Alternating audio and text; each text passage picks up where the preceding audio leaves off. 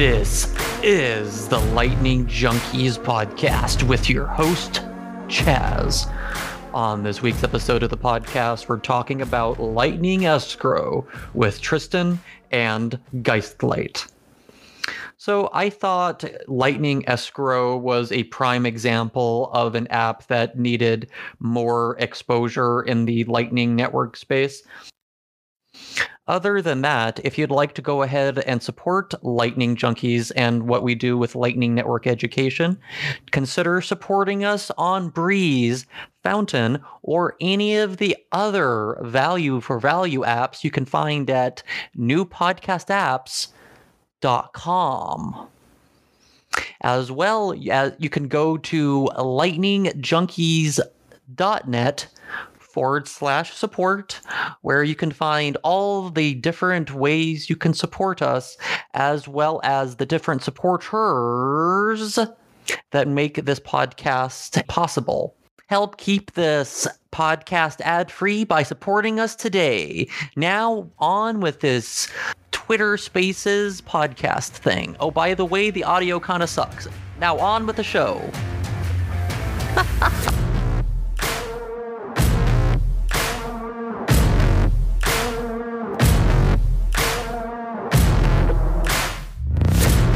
Let's go ahead and start here then. We'll let people kind of slowly trickle in here while we're doing the kind of introductions and kind of paperwork stuff here. So I would like to go ahead and welcome everyone to a Lightning Friday. This Lightning Friday is going to be dedicated to Lightning Escrow and kind of topics related to that. We're going to be exploring that. With us today, we have Tristan, who is, I'm not sure if it's the CEO, the creator, or what you want to call yourself, of Lightning Escrow. You can call me the founder. Okay. Founder of Lightning Escrow. Thank you. And then we also have a friend of the podcast on as well, Geistlight. Want to go and welcome him as well. Howdy. Yeah, I'm an unofficial co-founder of Lightning Escrow, and also currently the lead engineer. Perfect. Great for that reference there. And I would like to go ahead and also welcome our two co-hosts, Evan Kaludis and Justifer. How are you guys doing today? Solid. How you guys doing? Yeah, I'm doing well myself. Very excited to learn a little bit about Lightning Escrow and jump into topics today. Yeah, absolutely. So something that we try to do on the show, we don't always succeed because it seems like we just jump into topics. But I think what we should do here is to go on to amboss.space and look at the current capacity numbers for the Lightning Network. So right now, we're currently sitting at 3,645.17 BTC.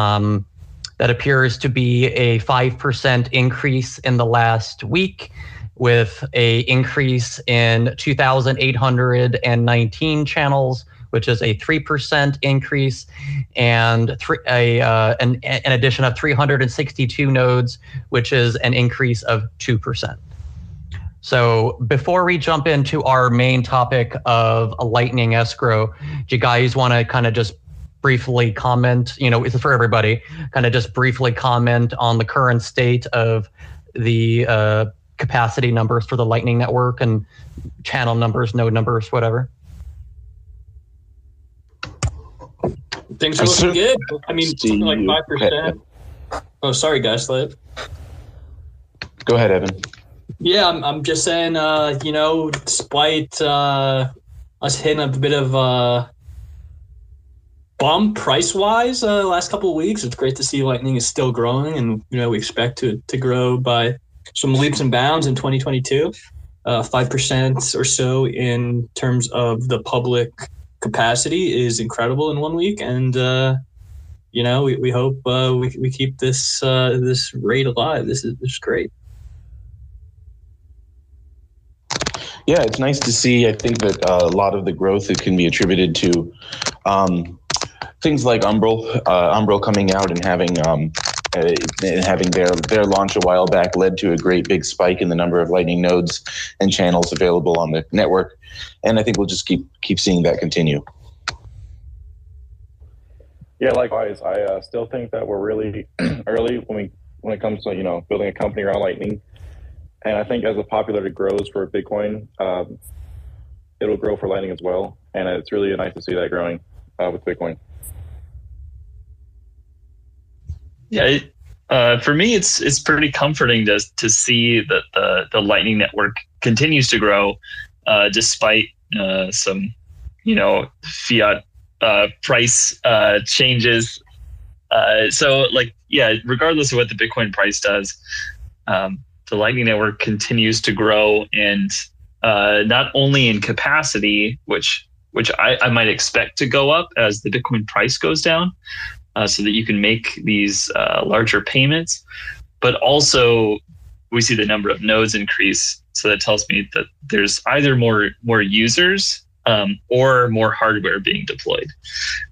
And I would love to find out a little bit more about whether it's more users or simply more hardware that's coming up. So would you guys agree with me that the speed at which the capacity is going up has slowed down, or am I just imagining things? Let's see. I've been posting about it. So now it's been growing at 4% per week for the past 3 weeks, and just by including this, today, that brings that capacity increase to 5% per week. So overall, it seems to be accelerating. I think the number that I was waiting to hit before I really celebrated. Well, there's two numbers, I guess. Let me pull up the Clark Moody, or is it Clark Moody? I always forget. Dashboard here, yeah. So the Liquid sidechain, where is that even on the Clark Moody thing? They didn't bother to put that on here. Oh, there it is. Has 3,531.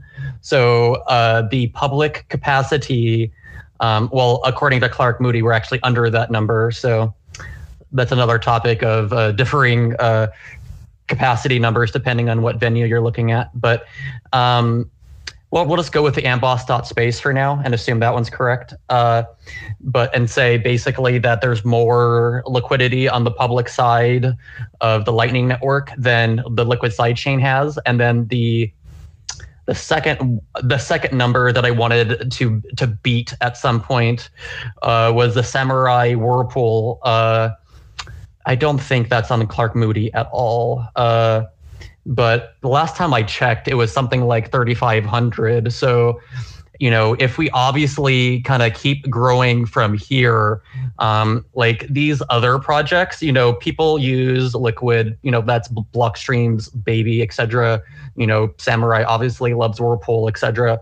But I think those are kind of psychological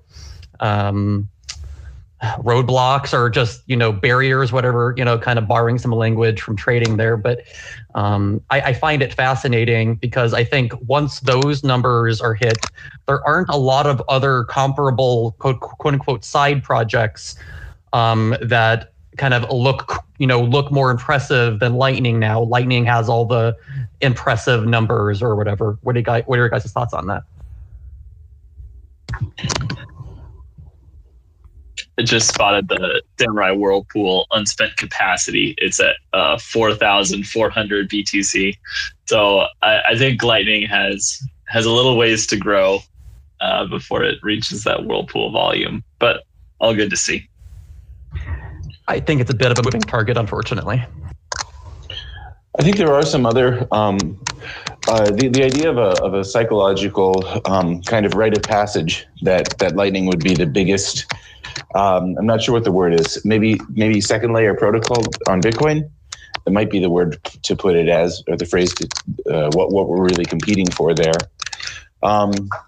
But yeah, the Samurai Whirlpool is probably the biggest second layer tool on Bitcoin right now. It's like a second layer for privacy. And, that's great. I think that that's a very important thing to have. Some others that I would compare, other second layer tools that are built on Bitcoin would be Bisq. I think comparing our numbers to Bisq might be a pretty cool comparison there, and see like how many offers to trade are on Bisq and for how much, and then compare that to what's on Lightning. That might be cool. And then Join Market is another. It's very similar to Samurai Whirlpool in that people have to lock up a certain amount of Bitcoin to make them available. Well, lock up is not really the right word, but they have to put them in a certain wallet that then makes them available for coin joins. And it might be cool to compare and see how much Bitcoin is available to do on coin joins in Join Market, and compare that with how much Bitcoin is available to do in payment channels on the Lightning Network. I guess a quick thought here that I think most of us kind of realize is that, we only know what the public facing stuff is. So there's a good chance that if we kind of estimate using some of the previous estimation numbers, like 30% or something of the public numbers being, in the public side, we might be able to guess that we are already beaten Samurai Whirlpool in that sense. But anyway, I think that's kind of the end of that topic there, unless anyone else had any thoughts on capacity numbers, other layer twos, or other kind of projects that are, might want to compete on their vanity there, as it were. All right, so let's go ahead and jump into Lightning Escrow itself. So first off, I'm a dumbass.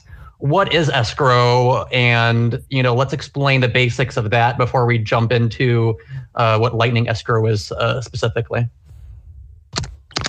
Tristan, you want to take this one? Yeah, I do. Oh, first off, you're not a dumbass. Thanks for having me. So escrow essentially is a protocol to ensure, two parties interacting in a deal get their deal to share. So in between those two parties is escrow.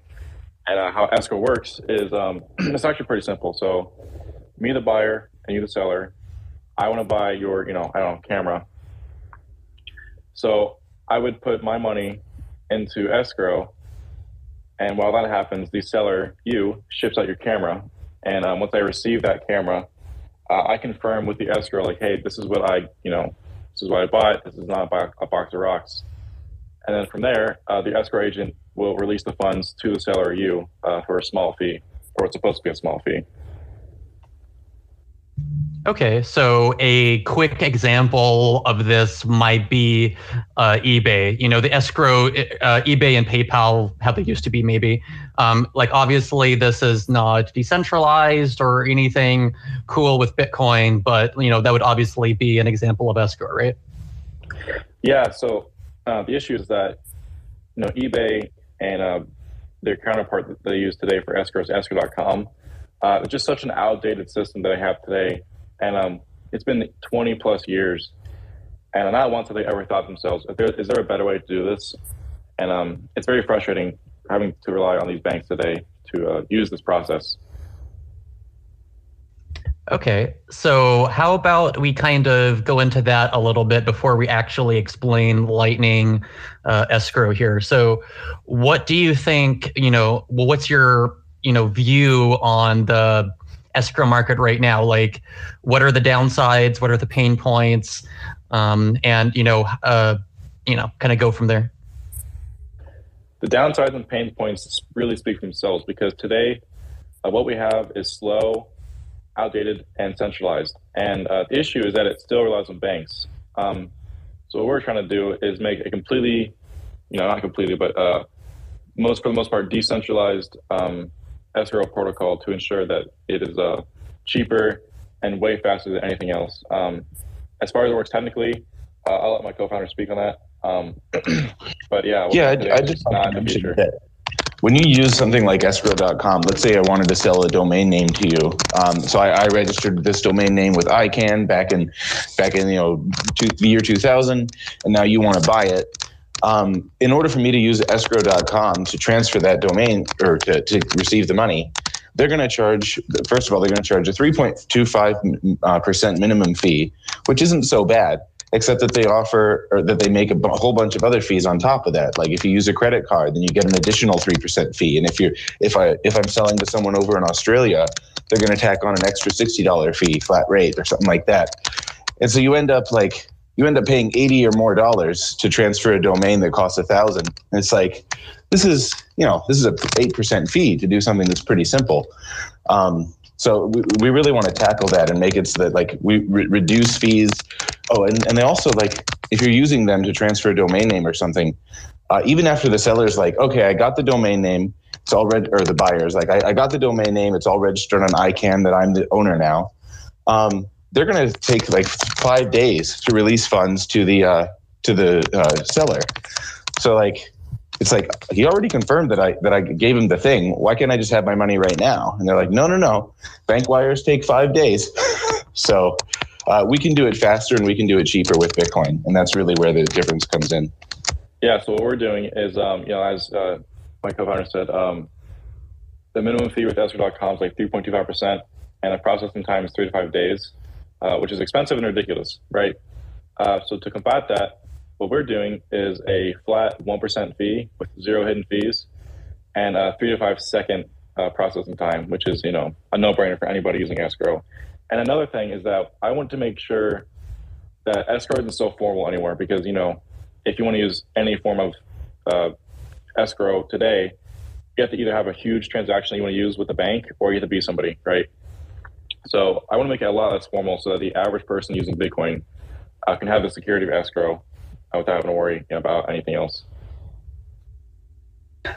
Now, like when regular people encounter the word escrow, I tend to think of houses, and my naive understanding is that a certain amount of money, or the purchase amount of the house, would be locked up for about 30 days. And you're talking about a faster escrow.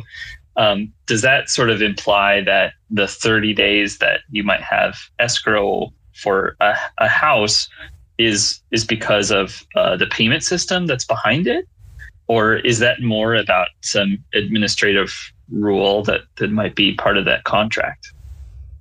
So yeah, that's actually an administrative rule that they have to go through in terms of law. But fun fact, it's funny you bring up homes. I actually used to work in the real estate industry for years and years. And let me tell you, the escrow process we have today, especially for homes, is like, it is utterly ridiculous and expensive. I think the last time I used a mortgage, or I worked with a mortgage with a customer, the fee was like, I think 5%, which is ridiculous on like a $500,000 transaction or more.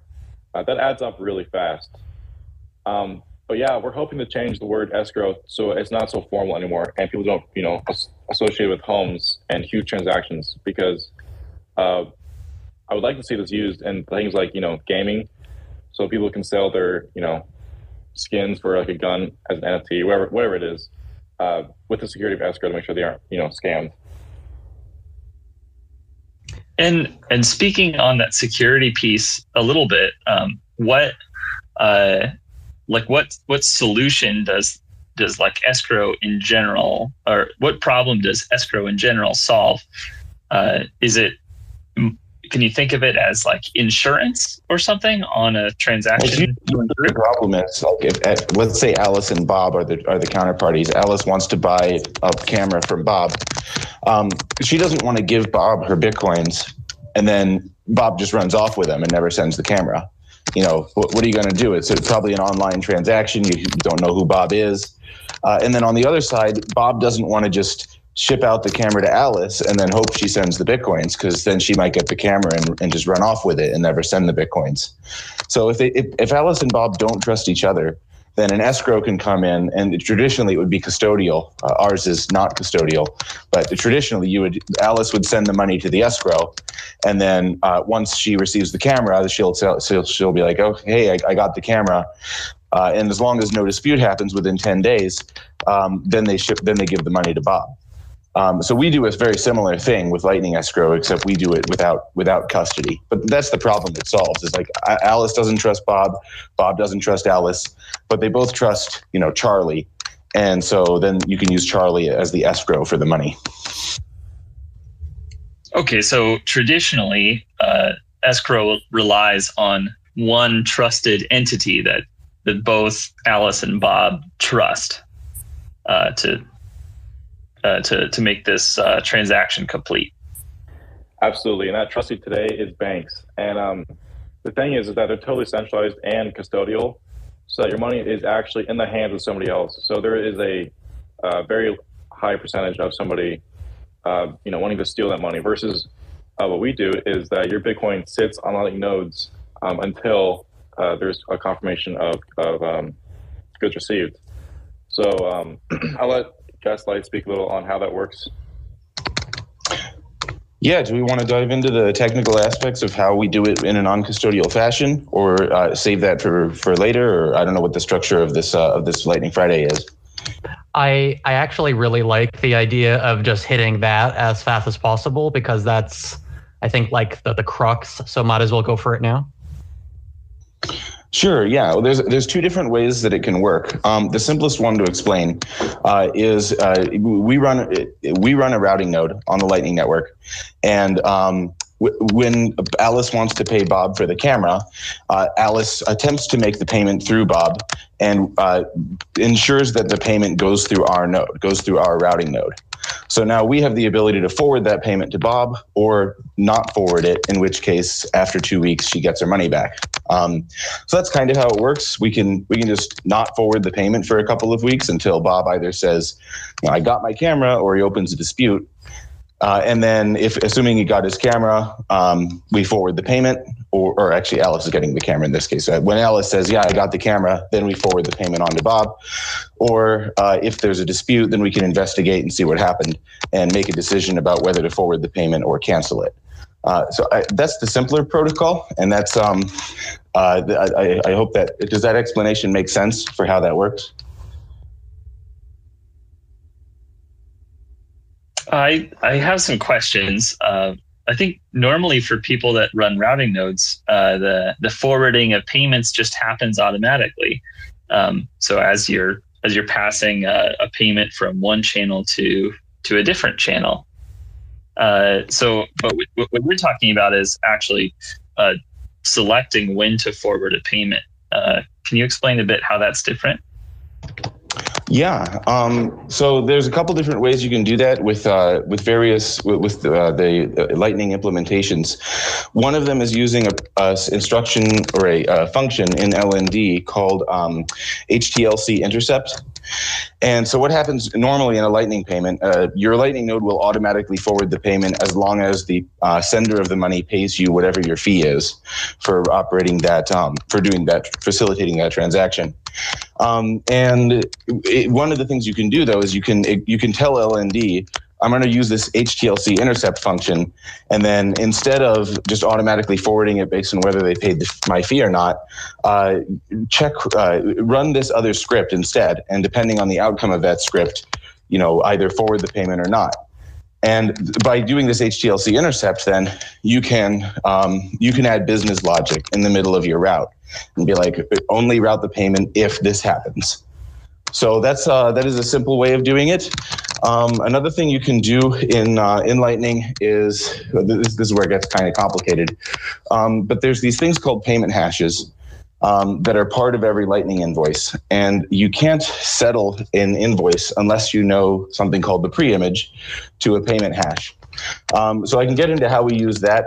That's the method we use involves these payment hashes and preimages. But it is a little complicated. So bear with me on this for a second.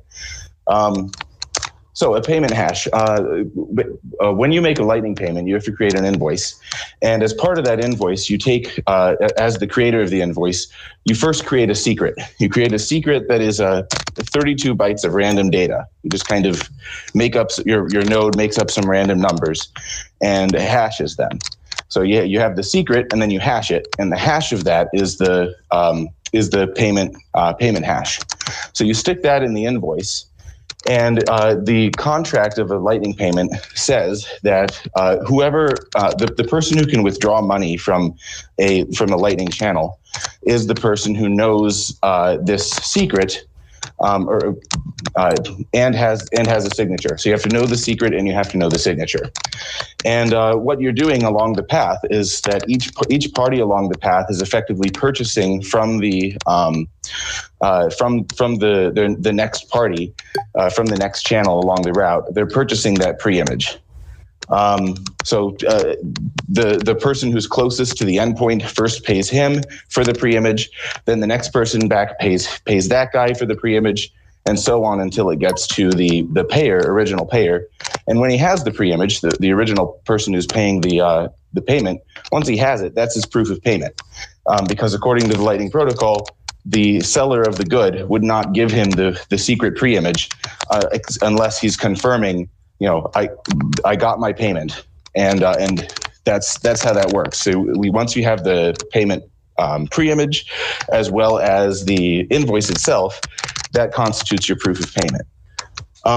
So the reason I bring that up is because that's what we use when we're doing this payment forwarding. We have the seller create a payment pre-image, and he then gives us an invoice with the payment hash in it. We copy the payment hash and make our own invoice which we give to the buyer, and the buyer pays or attempts to pay our invoice, and we can't actually settle it because we don't have the payment pre-image from the buyer or from the seller of the good. Only he has it. So instead, since we can't settle it, all we can do is wait, and we actually use a HODL invoice to do this. We wait until the buyer confirms that he received his goods. And as long as he received his goods and there were no disputes, we then pay the seller of the good for his pre-image, which he gives to us. And now that we have the pre-image, we can now settle the payment from the buyer so that we get our money back plus a fee. So I know that's complicated, but the simple way of thinking about it is we're basically a routing node on the Lightning Network forwarding a payment, and we only forward the payment if the buyer got his goods. So I guess my question is here, like, I don't know the answer to this. Like, I'm genuinely curious because I feel like it's kind of like a semantics thing maybe. But like, so I just want to make sure I understand this. So your routing node, let's say, your company routing node essentially is the one that's kind of doing this. I'm trying to figure out how to ask this because I feel like it could go like not correctly, but let me try here. So could someone make the argument, let's say, that you are actually custodial because the Bitcoin, quote unquote, is being held, scare quotes here, with this particular routing node? Or would you kind of disagree with the semantics that I'm laying out there? Yeah, I would disagree because a routing node on the Lightning Network is non-custodial. They're paying the recipient of the money, and only paying them if they get the data that they need to reimburse themselves from the buyer. So, like, Alice wants to pay Charlie through Bob. What happens on Lightning is Bob first pays Charlie, he gets a pre-image, and now he can use that pre-image to reimburse himself with Alice's money. So at no point during that does Bob take control of Alice's money until after the payment's been completed. So it's not custodial. Alice's money can't go to Bob until after Charlie's been paid. So we're doing the same thing here. And consequently, I would argue that in that sense, we're non-custodial. We don't take custody of Alice's money until after Charlie has been paid. And so and it works the same way regular Lightning payments do, in that there's no possibility for us to settle the payment from Alice because we don't have the pre-image. Only Charlie does. Now, in another sense, though, there is a sense from Alice's perspective in which this is custodial, because Alice has to sign a transaction approving that as long as the payment gets forwarded and as long as Charlie accepts the payment, then her money is no longer going to be in her node. And so once she does that, once she signs that transaction, she no longer has full control over what happens to her money. In fact, there's two people, Bob and Charlie, who get to decide whether she gets her money back or not. And she has to trust that group, that Bob and Charlie, will not try to run off with her money. So one thing I like to compare it to is 2 of 3 multisig. If I have a key, or if Alice has a key and Charlie has a key and Bob has a key to the money, is Bob a custodian? Well, probably not, or arguably not, because he only has one key and he can't run off with the money with that one key. But if Alice considers that Bob and Charlie both together, they have 2 keys to that money, well, then they could run off with it, right? They could, the combination of Bob and Charlie could run off with Alice's money. So from Alice's perspective, she should be like, it's kind of custodial. Like, there is a group of people who has full control of my money, and I'm not in that group. But on the other hand, you can also say, well, yeah, but Bob can't run off with your money and Charlie can't run off with your money. It would have to be both of them colluding in order to do that. So I hope that clarifies. One thing, Unchained Capital, they also use a 2 of 3 multisig model, and they call it collaborative custody. So we might that might be a better term to use than non-custodial. But on Lightning, we also use this model on Lightning, and we always call it non-custodial, like just a regular routing node. It's like, oh, it doesn't take custody of your money. So we are using that language, but I'm not exactly sure how much of that is like, it sort of depends on your perspective. Like, we can't run off with the money, but we could if we colluded with Bob.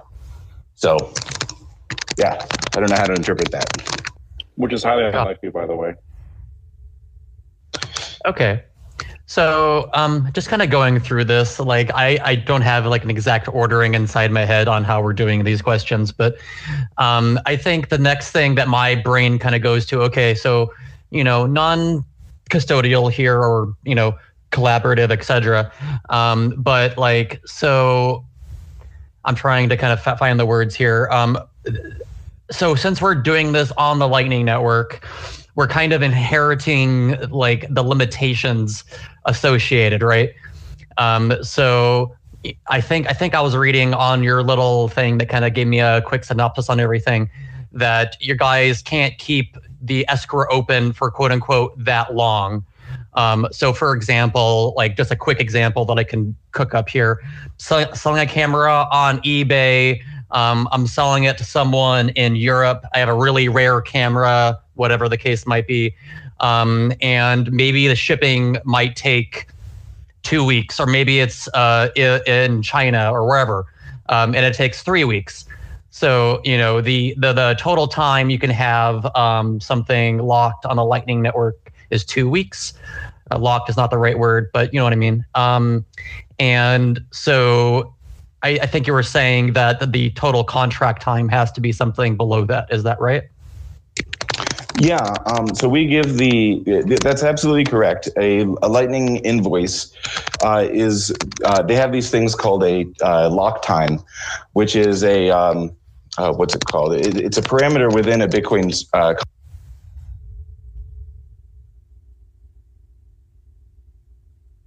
I think we lost him there for a second.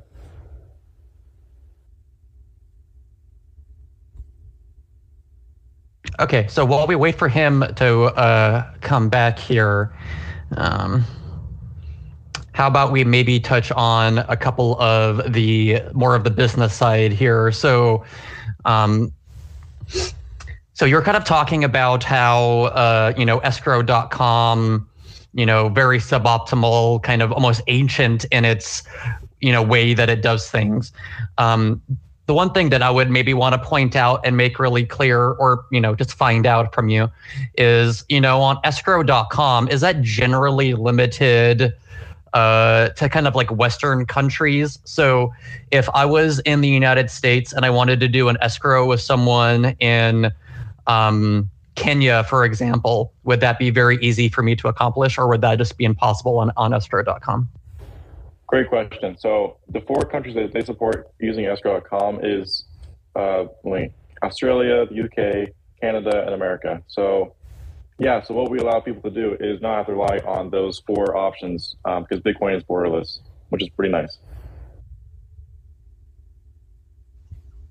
Yeah, absolutely. Like I guess that's the part that I'm thinking about, that any website, like any quote unquote Web 2, Web 1 website, whatever you want to call them, are kind of limited. They have to be in their jurisdictions. They have to have bank accounts. They, the second that they begin to do these things, they're instantly regulated in a way that makes them not useful if you're thinking about being a global citizen. You know what I mean? If you're trying to kind of operate with, maybe you're a business or maybe even just an individual that's, trying to sell things internationally, you're going to be very limited unless you're using your country's specific platform. So, we have escrow.com here apparently, and maybe some other smaller ones. And I'm sure other countries have their own website or their own particular thing that they use to kind of accomplish the same goal. So like, it seems like the best way to kind of broach this is maybe with Bitcoin and Lightning. So would you say that because we're kind of talking about the limitations of Lightning here and what that might mean for your product. Basically, would you say that there is value in, there's maybe something missing from this product because it is only Lightning, that maybe on chain would kind of give you more flexibility, but I guess maybe then you kind of lose your ability, like your kind of magic sauce here to kind of handle these things non-custodially? Yeah, that's a very valid question. So obviously we couldn't use Lightning Escrow for homes, right? Because the limitations of today's system we have for the titles and contracts, that takes more than 2 weeks. So to solve that, I think in the future, we will have a solution that isn't leaning more towards the 2-week deadline, because if your transaction takes more than 2 weeks, it's most likely, in my mind at least, a very large monetary sized deal. So how we're going to solve that, I'm not sure yet, but we do plan in the future to offer that as a solution. But what we're trying to do for right now is allow people with smaller transactions that can ship with, delivered to the customer within 2 weeks, to have the security of escrow. So yeah, in the future, that is most definitely something that we'll look into. But that's a great point of not having that magic sauce. So I really want to try to figure out how to keep that magic sauce without, being custodial. Got it. On those payment methods that you stated for escrow.com, did I get that right? That it's only 4 countries that are able to use escrow.com and their payment methods? Yeah. So this is the most frustrating part. I actually encourage everybody listening right now to go ahead and go on escrow.com. Like I'll stop speaking for a second so everybody can do this. Go to escrow.com and go to their fees calculator and just play with it. Just have fun and just make a fake transaction, right? You don't even need an account, I'm pretty sure.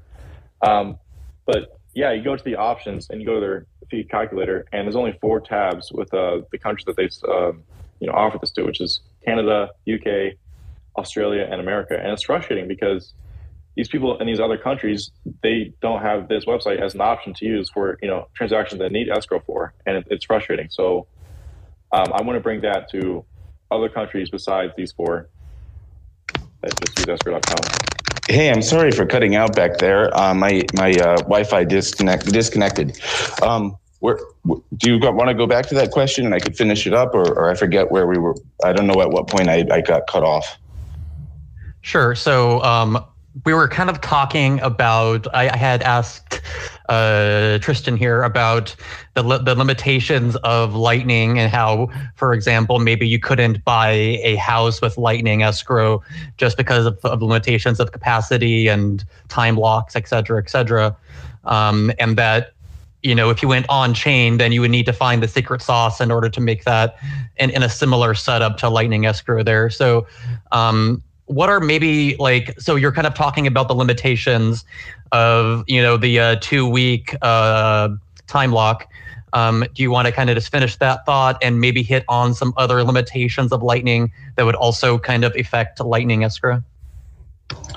Yeah. So one of the things that I also made, in addition to making an escrow solution that works on Lightning, we've also had one for a long time that works in the base layer, which is just 2 of 3 multi-sig, right? Alice has a key, Bob has a key, and the escrow has a key. And then if there's a dispute, the escrow sends his key to either Alice or Bob, and then that person has 2 keys so they can withdraw the money. Or if there's no dispute, then Alice and Bob cooperate and sign, and everything's good. So I made a version of Lightning escrow that works using the base layer and using just 2 of 3 multi-sig. And if you do it that way, there's no time limit. The problem is it's not Lightning, so it's going to be probably, maybe 1,000 sats for a transaction fee, depending on where fees are. And it's going to take 10 minutes to disperse the funds after the seller confirms, rather than 3 to 5 seconds, which is what it would take if you're doing it on Lightning. So I have that version that works, but if we launch that as a feature, that you can do this on the base layer too, if you want to have a longer escrow, it'll be after launch. It'll be like a feature from a while from now, because now we want to focus on Lightning and make sure that Lightning works for the use cases where you can get something shipped within 10 business days, or within 10 days rather. And then going off of it, go ahead. No, go ahead, Tristan. Okay. And going off what you said, I think that once we do implement something like that protocol you're talking about, it'll be for very, very large transactions that absolutely need more than a 2-week period of time. And on top of that, we'll also most likely offer a white glove service that ensures that people do get their large purchase, because the way I see it is, we've got bankers we work with today to make the escrow process go smoothly for very large transactions. So to solve that for the base layer solution is offer a dedicated white glove agent to help you get your transaction done with very smoothly. And that's something we'll have to think about in the future. But as of right now, the only solution we have for what we do is using Lightning. But I would really like to see us make that in the near future. So I was sitting here and I was just reminded of something when you explained the multi-sig setup for on-chain escrow. I was reminded of, someone's going to have to help me with the name, because I was sitting here Googling it, trying to remember. But there was this project a few years back. I'm not sure if you guys know about it, but there was a project a couple of years back by a handful of people trying to build a marketplace. The subtext for this marketplace was it was going to be a replacement for Silk Road and other darknet markets, and make them more decentralized, and have that kind of escrow built in. Did you have the name of it? Yes, Open Bazaar. Thank you. Yeah, you got it. Yeah, I was really excited for that one for a long time, and then it didn't turn out to be much of anything, unfortunately. But the one big thing that I do remember is that they had that multi-sig escrow built in. So I find it fascinating that that idea is still going, and in some sense, Lightning escrow is still kind of, escrow with multi-sig, but just with kind of tighter rules around it, I guess. Yeah, because Lightning is multi-sig, right? So if you're using Lightning to do the payment, then you're definitely using multi-sig, and you just additionally you have the constraint of a time lock, because on Lightning we want to keep that trustlessness where you get your funds back if the routing nodes don't forward your payment after a certain amount of time. So we have to work within those constraints as well. On the subject of OpenBazaar, they're not the only Bitcoin company who's used 2 of 3 multi-sig to offer escrow services. Casa does, and Unchained Capital does, where they use multi-sig for a what's it called? Unchained does it for loans. So like you can get a loan from Unchained, from a counterparty at Unchained, or not. I don't think they do the loans, but they match you up with someone who wants to be to be the lender, and then they escrow the funds, like in a 2 of 3 multi-sig, where they have a key and you have a key and the lender has a key. So like that's something that already exists, and they're a profitable company that does this, but they only do it for one specific purpose. They only do it for loans. And one difference with us, and Bisq used to do it for trades. So Bisq Network used to use a 2 of 3 multi-sig for that. And then they switched to a new protocol in 2017, I think, where they don't use 2 of 3 multi-sig anymore. HODL does as well.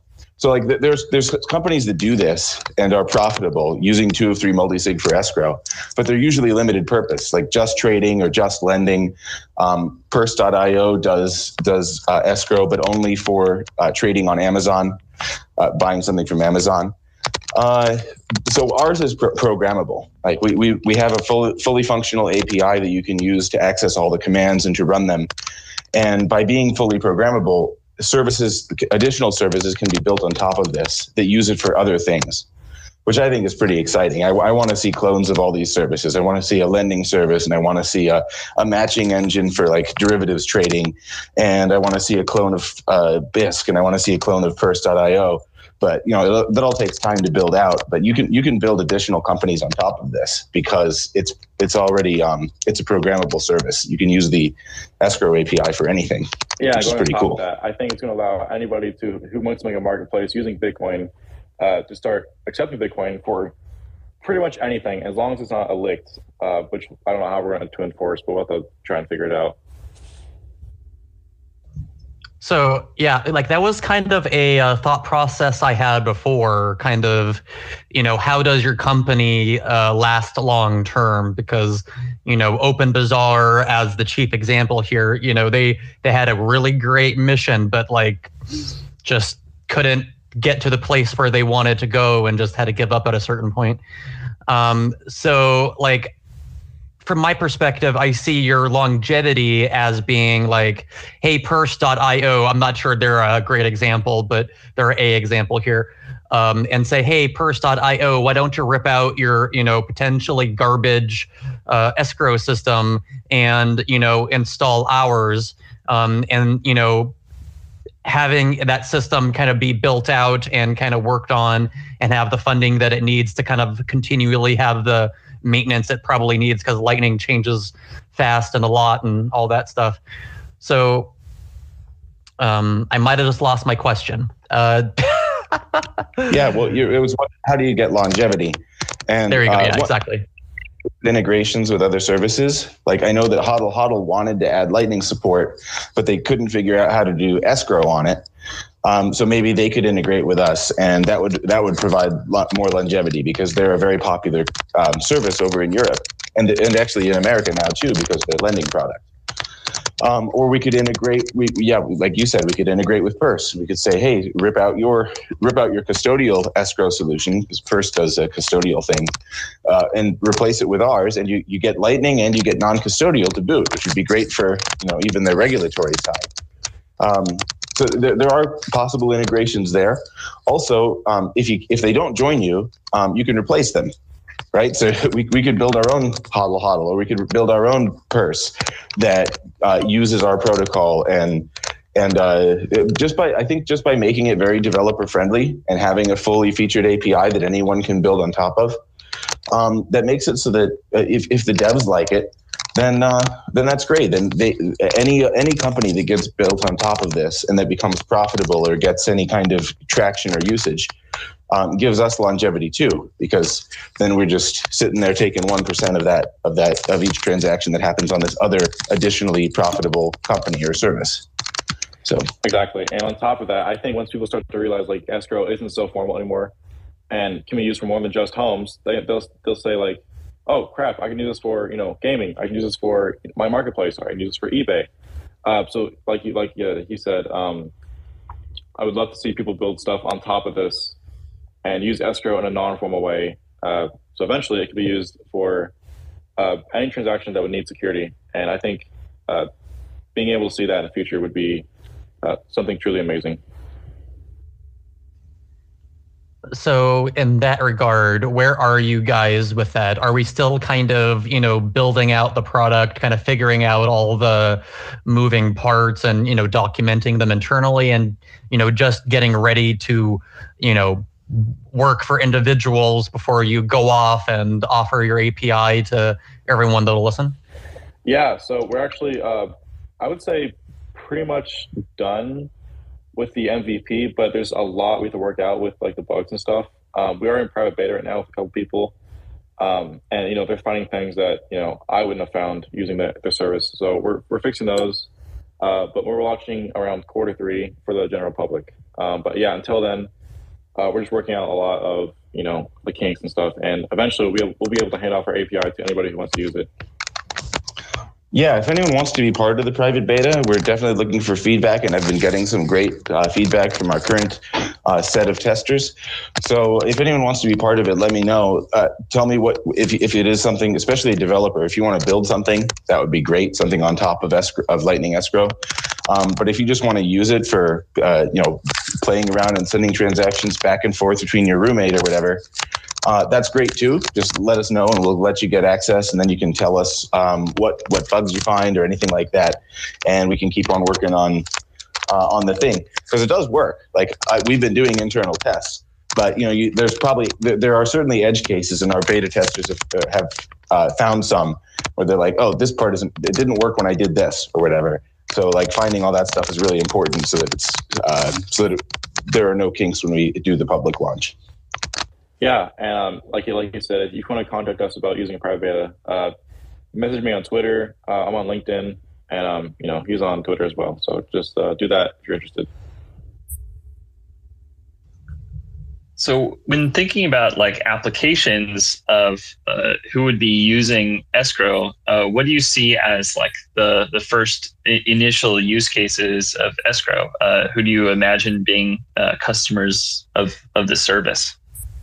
So the thing is that this can be used with literally any marketplace for goods and services. So that's a hard question to answer. But I initially first seen this used with either domains or gaming. And that's because it's an instant online transaction that would need a security in place, because gaming is something that people get scammed in a lot. And I think we could probably end that, which would be nice. Yeah, one thing that I often think of is independent domain name sales. So like if you've got a domain that you registered with directly with the International Consortium of whatever, ICANN, back in the early 2000s or whatever, and you're not using GoDaddy or something, it can be hard to sell that. Like you might be parking on a really good domain, but you can't really sell it because no one trusts that you'll actually send them the domain when you send them the money. So offering an escrow service for that, I think, could be really, really cool. And it would be very easy to check, like on our end, like you just check the ICANN registry and see if it's owned by a new person now. And if it is, then you release the funds. So that's something, an option to integrate escrow.com with GoDaddy. Yeah, that'd be cool too. If we could end up in there, but yeah, just like integrating these services or making it easy for people to use escrow for those things would be really cool. One thing that I want to say, one thing I definitely think would be cool would be I want to make a clone of Bolts Exchange. If any of you have ever used Bolts Exchange, you probably have because you're like me, you're all Lightning users. It's a great way for going in and out of Bitcoin on the base layer and Bitcoin on Lightning. But it's kind of expensive, and part of that's because of their fee, which we would charge a 1% fee for doing this. But it's also because whenever you do that, you have to pay somebody to close an HTLC, which is a larger contract in Bitcoin, and it costs more than a regular transaction. So I want to make a clone of that where you can do something similar to submarine swaps, except instead of closing an HTLC, you would just send somebody like the person who has regular Bitcoin in the base layer would just send a regular transaction to the other guy, and then we'd release the funds on Lightning to that guy once he's done that. And that would be very easy to check the blockchain and like see did the right amount of Bitcoins go to the right address? If so, release the funds on Lightning to that guy. Otherwise, not. And you could make a cheaper version of Boltz Exchange doing that. So I'd like to see that. That's one thing I'd really like to build, and that would be very useful for people who are trying to run their Lightning nodes and trying to manage their liquidity. Sometimes you got to swap out and swap in, and Boltz is one of the things you can use for that. It's a little expensive, so we could offer a cheaper version. So I'd like to see that as well. Yeah, please. That'd be great. Like, it's probably the one reason I don't use Boltz as much as I want to is because it is so expensive. Yeah, it's like 5%. So that would be a huge improvement. I would love to see that. Yeah, it's just there is a different trust model though, because there's it's all enforced by Bitcoin script. The miners are going to mine that transaction, and you don't have to worry about it. Like, there's no chance of censorship or anything, or there's very little chance of censorship. But with ours, there is a different trust model because you have to trust that the escrow won't like just always send your money to Bob, regardless of whether or not he actually sent you the Bitcoin. So that's where it's going back to the trust assumptions I was talking about earlier.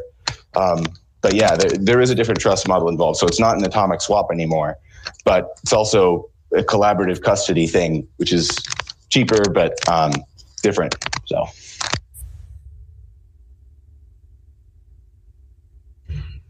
Okay, and so we were kind of talking a little bit about use cases there and a little bit about how Lightning escrow might find longevity. Questions that I like to ask are trying to examine the opposite of that. So what are reasons why you guys might fail, essentially? Why might this project fail? Actually, great question. I have a Google document with 100 reasons why we might fail. I can actually send that to you, and you can post it somewhere if you'd like, because there most definitely is 100 reasons or more for us to fail, especially when it comes to like regulations for getting the proper, I think, certificate or license to actually do escrow. And right now, what we're doing is completely unregulated. So it's really, really tricky. And it's really a great area when it comes to the law, because you're supposed to have all the certifications and licenses to do what we're doing. But since there's no banks involved, it's a really hard question to answer of like exactly what we're doing, because on paper, we're just a data company that deals with, hashes. But in reality, I think we are seen as, in the eyes of people, a financial company. So that's probably one of the biggest things that we're going to have to overcome in the future, and hire one of the best lawyers in the nation to fight that. And that's something that I'm really looking forward to fight in court. Yeah, that is a concern for me too, and that's one of the reasons why I made this the back end is completely free and open source. You can go download it on GitHub and run it yourself. So by doing that, it makes it so that if we go down, a dozen other Umbrel nodes can spin up in our place. Because I would really like to see this. I would like to see Lightning escrow be a thing, regardless of whether it's us who's doing it or not. Absolutely. And one of the issues with the legal stuff, like they're trying to change the law right now. They're trying to change regulations to make it so that anyone who what they call facilitates a transaction needs to file SDRs and stuff and get data on all their users, which they're trying to turn you into a financial company just for publishing data, which is that's not good. And if they do that, we could get caught up in that. That would be really bad. But yeah, that's kind of why I think it's important to make sure that it's all free and open source. And so if they try and cut off the head of one, 12 others can spring up in its place.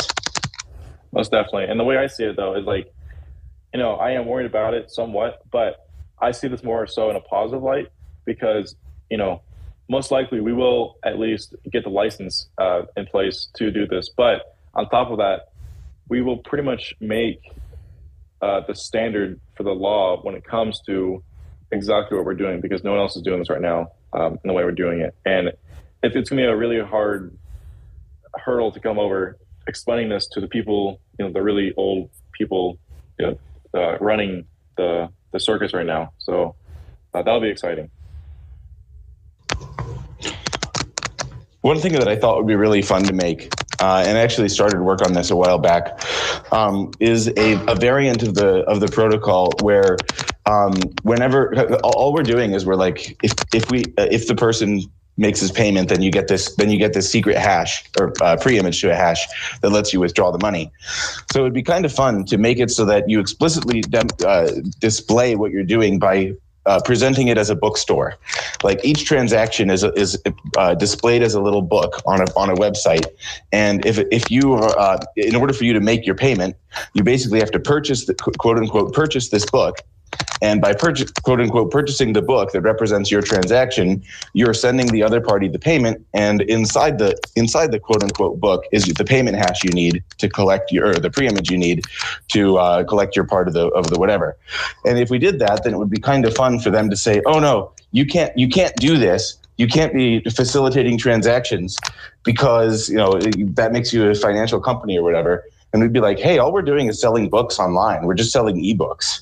And if you're going to tell us we can't sell books, that seems like a First Amendment thing, So I actually started work on making a version of the front end interface that works like that. But it would be kind of hard to explain to users. You have to purchase a thing that looks like a book in order to make your payment to the other party. But it would be kind of fun because then if they came after us for doing this, we could be like, "Hey, all we're doing is selling books. You can't really stop people from doing that because we have this thing called the First Amendment." So I don't know. That's a thing. That's it.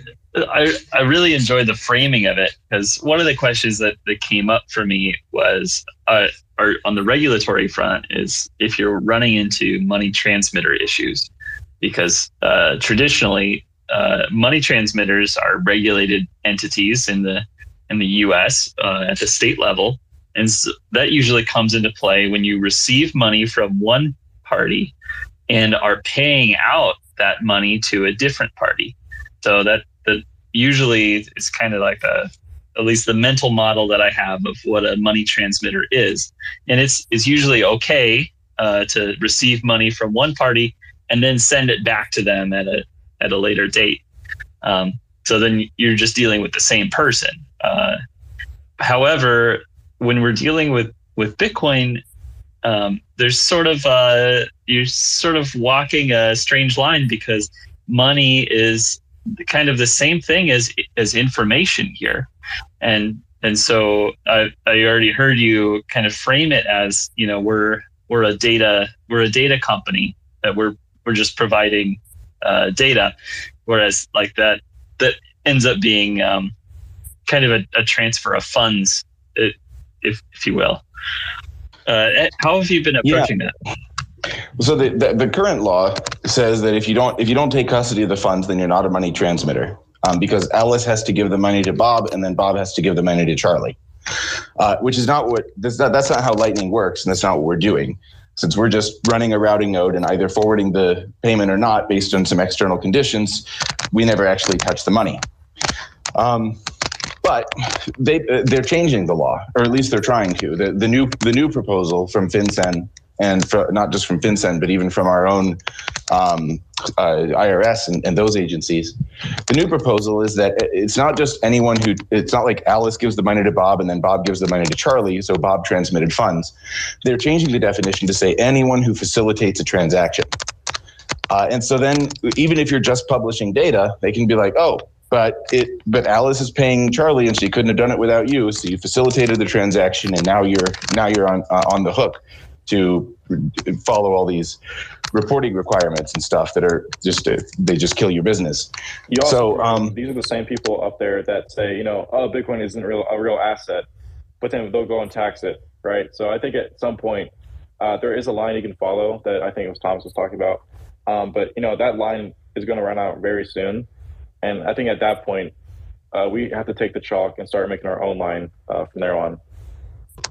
Yeah, I think at some point it's gonna, if they make this change, if these bills or whatever go through that change the definition of a money transmitter, then it's gonna have to go to court. Someone's gonna have to say, hey, all I did was publish data so that Alice could pay Charlie, and you're calling me a financial service because of that, but all I'm doing is like writing stuff down, and you're telling me I can't do that. It's really a First Amendment issue. So I would be happy to be the one to go to court in order to make that case. But, we'll see. It may be that they want to target a bigger fish than Lightning Escrow. Yeah, company or not, I would love to see this be, a thing that's used in daily lives of people that need escrow, because once we do get, it's not a question of if, it's a question of when. When we'll get the court, maybe even like the Supreme Court or larger, because it's such a new thing. What we can do is just say, oh, if you want to, use this, if we're not a company, just, literally download it from GitHub and use it ourselves, because, law or not, you can't really stop what we're doing.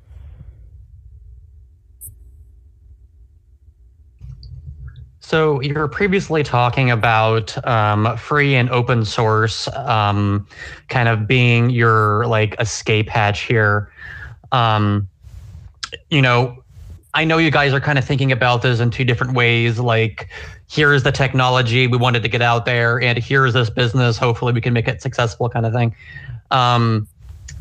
Would you say on some level those are kind of contradictory? And so, could a competitor come along, kind of steal your secret sauce, quote unquote? You can't steal free open source stuff, I guess, on some level. But like, could you have a situation where you have an OBS, if you guys know what OBS is, and you have Streamlabs who came along and just yoinked open source software and said, it's ours now, great, and just made a bunch of claims about how they invented great technology. That's kind of getting fixed now with whatever, but go ahead. I absolutely agree. There is nothing stopping us from people making a company based off of this idea. But as far as the company goes, there's only one product that we're going to offer in the future. That's another conversation for another time. But I honestly hope people try and make this a company, because, at the end of the day, we are leading the example on this protocol and how it works. So sure, they can go ahead and steal this protocol. But if that happens, so 100 other people, and I think that market's going to be flooded by people trying to offer escrow services the same way we do. So to combat that, what we're hoping to do is just be the market leader and the no-brainer to go to when you need Lightning services that use, escrow services that use Lightning. So typically, if you offer service at a good price, people aren't going to steal your product just because they're like, oh, well, that they're doing a fine job at it, and well, it's not even that. It's just like it's hard to compete with somebody who offers a good service at a good price and has been doing it for longer than you. So like LND would be an example here. LND offers these great services like Loop and Pool on top of LND, and yeah, anyone could create their own clone of Pool or create their own clone of Loop. But people are going to use the software that's been around for a long time and has a good reputation and is offering a good service at a decent price. So I think that's kind of where we're going to be. We're the only ones doing this right now, and I think it'll be a long time before anyone comes along and says, I want a piece of that pie. And when they do, people will just continue to use our service because we offer a good rate and we offer a good service. And then I think people will see that as fair, and they'll just use that. At least that's what I see happening. No, I totally agree. And even then, it's like Streamlabs did take, OBS. And I still think, even after the fact, OBS is still the most used recording software for that. So we're kind of in that same mindset where, even if they do take it and try to make a company out of it, it's going to do okay. But people are still going to be using OBS at the end of the day. And, if someone figures out a way to do what we're doing better, then we'll copy them. We'll just be like, fire, man. They figured out a great extension on this or whatever. We'll do the same thing. and then we'll be so there's that too. It's like emulating someone else's feature set goes both ways. So I guess we'll see what happens there. Yeah, but even then, it's like company or not, and I don't really care who's copying us. At the end of the day, we're solving a huge issue that the fucking banks really hate the fact that, they don't have any control anymore of the escrow process in the next 10 to 15 years. And the fact that we're solving that and giving that huge, this huge product to the people to where banks won't be necessary anymore, that at the end of the day will help me sleep at night and make me very, very happy. Company or not. I really want to see this escrow process taken away from the banks. I would love that. So on that front, what do you think the size of the escrow market is maybe today, and what are the industries that you imagine that this escrow service is going to disrupt? So the market size actually today is about $29 billion. And escrow.com, since their founding, has transacted $5 billion. And the main industries they go into is goods and services, mainly domain names when it comes to goods, as well as eBay. So not just eBay either, places like eBay. So Etsy.com, StockX, the like. And for services, and you can use them directly as well. You can list your own products on their website. Exactly. And I think the industries that we're wanting to go into is, whatever escrow.com is going to, because we obviously do it cheaper, faster, with more security, which is a no-brainer. But since we are also making it a lot less formal, and we're trying to make the word escrow an everyday household name for any transaction, I would love to see everyday industries get into this as well. So, gaming, anything that would need security for a transaction, with no minimum fee, or even if it's like something as small as like a rare book, that would be nice. So the industries that we can go into are limitless, because every time I talk to somebody, when I ask them, what would you use this for? I always get a different answer. Like, for example, this one guy I talked to, I'm not going to name him, but he told me he's going to use this for 3D printed parts for certain schematics that are, not legal. So I told him he totally could, but I would have to try to figure out how to stop people like him. So, yeah, another thing I'd like to point out, that the majority of the transactions you make in your daily life are done using an escrow, even if you're not realizing it. But anytime you're not paying someone directly, but you're paying someone who holds the money and then gives it to them later, you're using an escrow. Like every time you swipe your Visa card, for example, they don't get the money directly. They don't get it for the next 30 days. In the meantime, Visa holds onto it, and Visa can say, all right, if you just decide to do a chargeback or whatever, they can investigate that and then decide whether to do it or not. So that's escrow. Like almost every transaction that everybody makes throughout your day, you're usually not paying someone directly. You're using escrow. Stop for a second. Don't tell me about the next product. That's not under wraps for now. Sure, I'm not. I'm just saying escrow is used for almost every transaction you make. And so the potential for disruption is pretty big, because everything you use is almost every time you make a transaction, it's escrow. The only difference, or the only non-escrow things that we use are when you take a $10 bill out of your pocket and you hand it to them and they give you change. There's no escrow there, but that's not how most transactions work anymore. Like more than 60% of them are escrow. So even today with the point of sale with like Visa cards and Amex cards, there is escrow in place to, dispute a transaction if it wasn't you. But what Bitcoin does is it allows people, so they don't have to rely on the banking escrow, so that the point of sale is truly a point of sale right there and then. But for people that do want, escrow with transaction, we are going to offer that. Okay. I just wanted to kind of give a quick reminder. We kind of hit the 1 hour mark 16 minutes ago, but we were kind of flowing, so I didn't want to interrupt us. No, you're good. I just didn't want to interrupt the flow there, so we kind of kept it going. So we're probably going to keep on going for another little while here, but I just wanted to give everyone a reminder about some of the people that make this Lightning Friday possible. So that's going to be me, Chaz, Lightning Junkies. It's going to be Evan with Zeus Wallet. And that's going to be Jessifer with amboss.space. So like those are like our personal projects. Forget about Lightning Cat. Oh, that's right, Lightning Cat. Well, that's a fair point. Thank you, Guy Slate. I think Cat's gonna thank you for that one later and kind of smack me in the back of the head too. So, but what I was saying was these are our projects, our things. Lightning Junkies, Evan has Zeus Wallet, and Justifer has Amboss.space. So we shill those. We don't think it's the same as shilling some outside company, because it's us basically. We're the ones working on it, and so we're not shilling some garbage we don't even use or like or whatever. So I use Zeus Wallet. I think Zeus Wallet is one of the better ways to access your node on your mobile phone, or even if you like to kind of use things on your desktop. I kind of like using Zeus on BlueStacks and Android emulator sometimes, just for lulz. But yeah, it supports all the different implementations that are out there, where most of them LND, Eclair, C Lightning, even something like LND Hub as well. And on Justifer's side, we have Amboss.space, which is actually a Lightning Network Explorer. One of the cooler ones, I think. The other guys, they work, but I think Amboss does a little bit more to stand out and kind of constantly add features and constantly have fun. It's, I don't know how many people are trying to have fun on their Lightning Network Explorer, but I think it kind of makes sense. We're all trying to have fun. Well, there you go.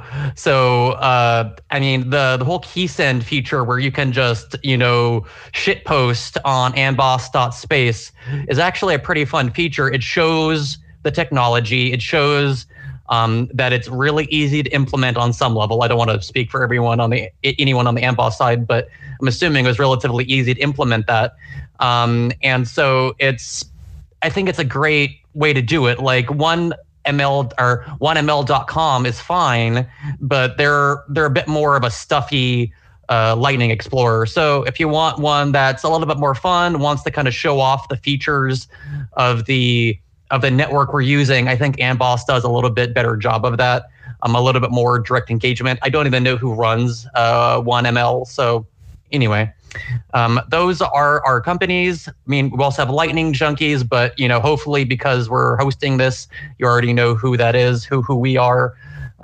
In case you don't, our thing is about bringing the Bitcoin and the Lightning Network to as many people as possible. Not about optimizing for trading or shitcoins, ICOs, or AMMs, or whatever, the automated market making, whatever. We could list all kinds of junk. But that isn't what we're about. We're trying to find ways that actually help people on the ground, if possible, in Kenya, in El Salvador, what have you. If we're not helping those people, we're just jerking ourselves off. So that's kind of where we're at Lightning Junkies. So hopefully you'll stick with us. So anyway, back to the show here. I also want to let anyone know that if you have any questions or comments that you would like to make, both on Twitter Spaces and on YouTube, don't hesitate to request speaker privileges or to just ask a question on the YouTube stream there. We'll happily respond or make you a speaker and answer your question. But I think that's pretty much all the questions I had preloaded in my brain. Do you guys have anything else on your side you wanted to bring up? Yeah, if anybody has any questions for me or Mike or for Guy Slate, don't hesitate to reach us out on Twitter and just DM us. But if you guys think that what we're building is interesting, I'd really appreciate it if you guys went to lightningescrow.io and sign up to notify you when we launch. So that's all I have to say for now. But yeah, I just want to reiterate, we are looking for more beta testers. So if any of you are interested in helping us out with that and playing around with it, that'd be great. And yeah, so that's the other thing. So for now, I don't have too many other Lightning escrow questions, but for the next 20, 30 minutes, you guys want to just have a some Lightning Network discussion or even Bitcoin discussion, because there's at least one Bitcoin thing that I want to bring up that seems kind of interesting, and I don't usually talk about directly Bitcoin things. Let's do it. Yeah, sure. Take it away.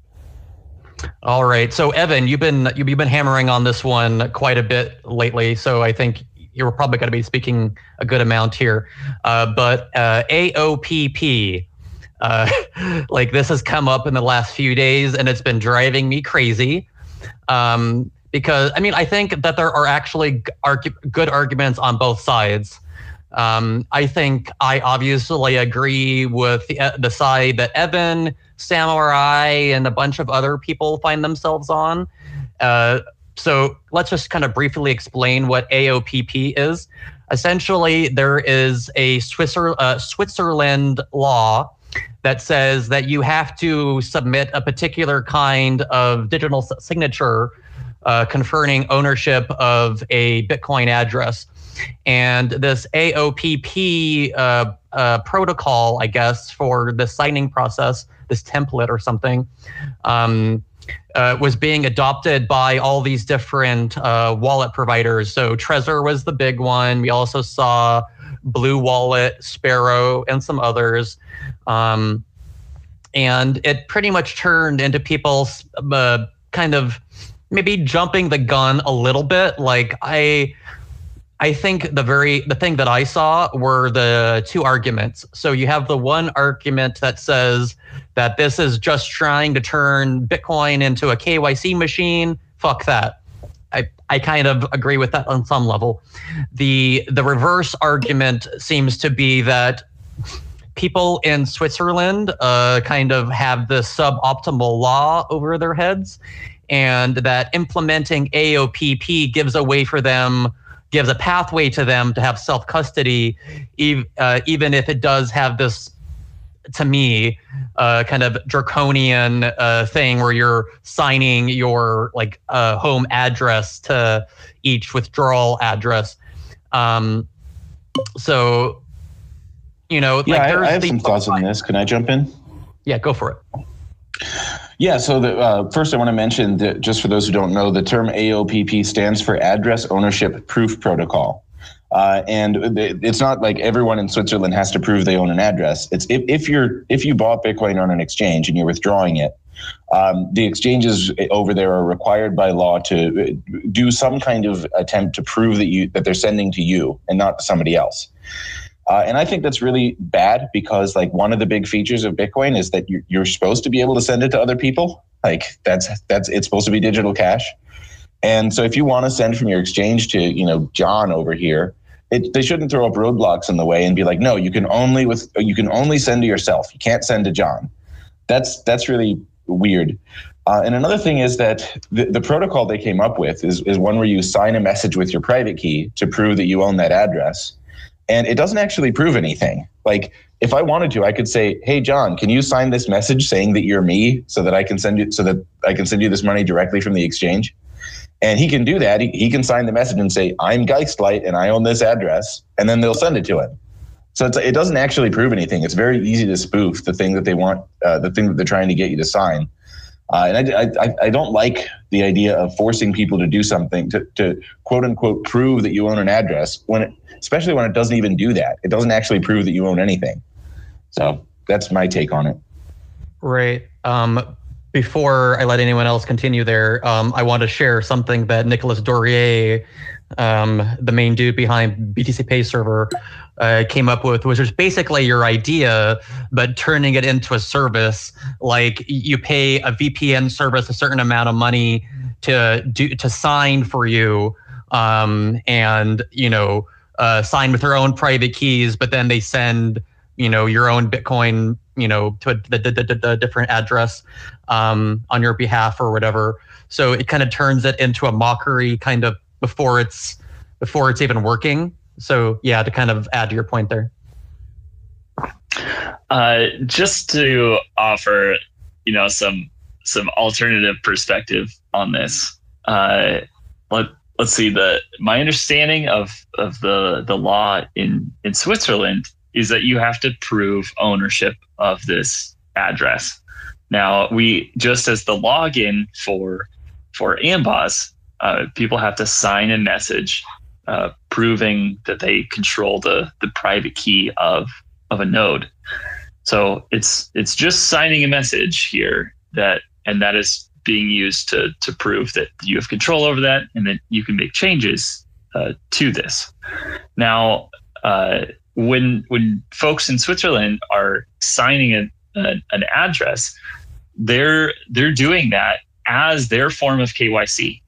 Now, when we're looking at the alternatives here, and we see all of the KYC exchanges in the US where you're transmitting your a picture of your driver's license, both sides, as well as personally identifiable information, your name, your address, date of birth, social security number, what have you.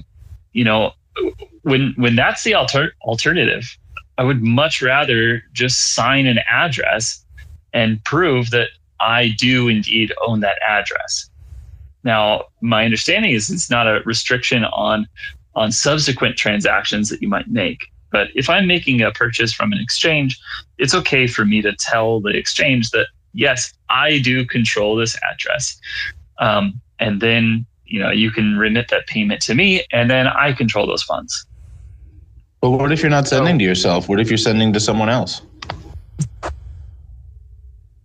Now, I could certainly do that on a subsequent transaction, could I not? I don't think so. I think that every time, my understanding is that every time you withdraw, you have to authenticate that you own the address that you're withdrawing to, even if it's not yours. I think Justifer means on the next hop, you're not withdrawing from the exchange. You withdrew the Bitcoin, you did the AOPP thing to withdraw it for this one transaction, and now for me to send it to someone else after I received it into my personal wallet. Yeah. They can't stop you from sending it to John after you've withdrawn, but then you have to pay a fee twice. You're doubling your fee because they'd only want you to send the money to yourself and never to someone else. That's the part I don't like. So yeah, so there's a couple of things. First, I want to talk about Justifer's argument, right? So I understand the value in being able to sign messages with Bitcoin keys, with Lightning keys. It's really awesome, actually, how you guys are doing it on Amboss. I love it. But when you're doing it on Amboss, you're not saying, hey, I'm signing in with my node and it's me, Justifer, logging in, and here's potentially, other PII, like my home address, you're not using it for means of, enabling the state to surveil the blockchain. You really got to put this into context over what the aims of this protocol are. And, furthermore, we got to look at the design of this protocol.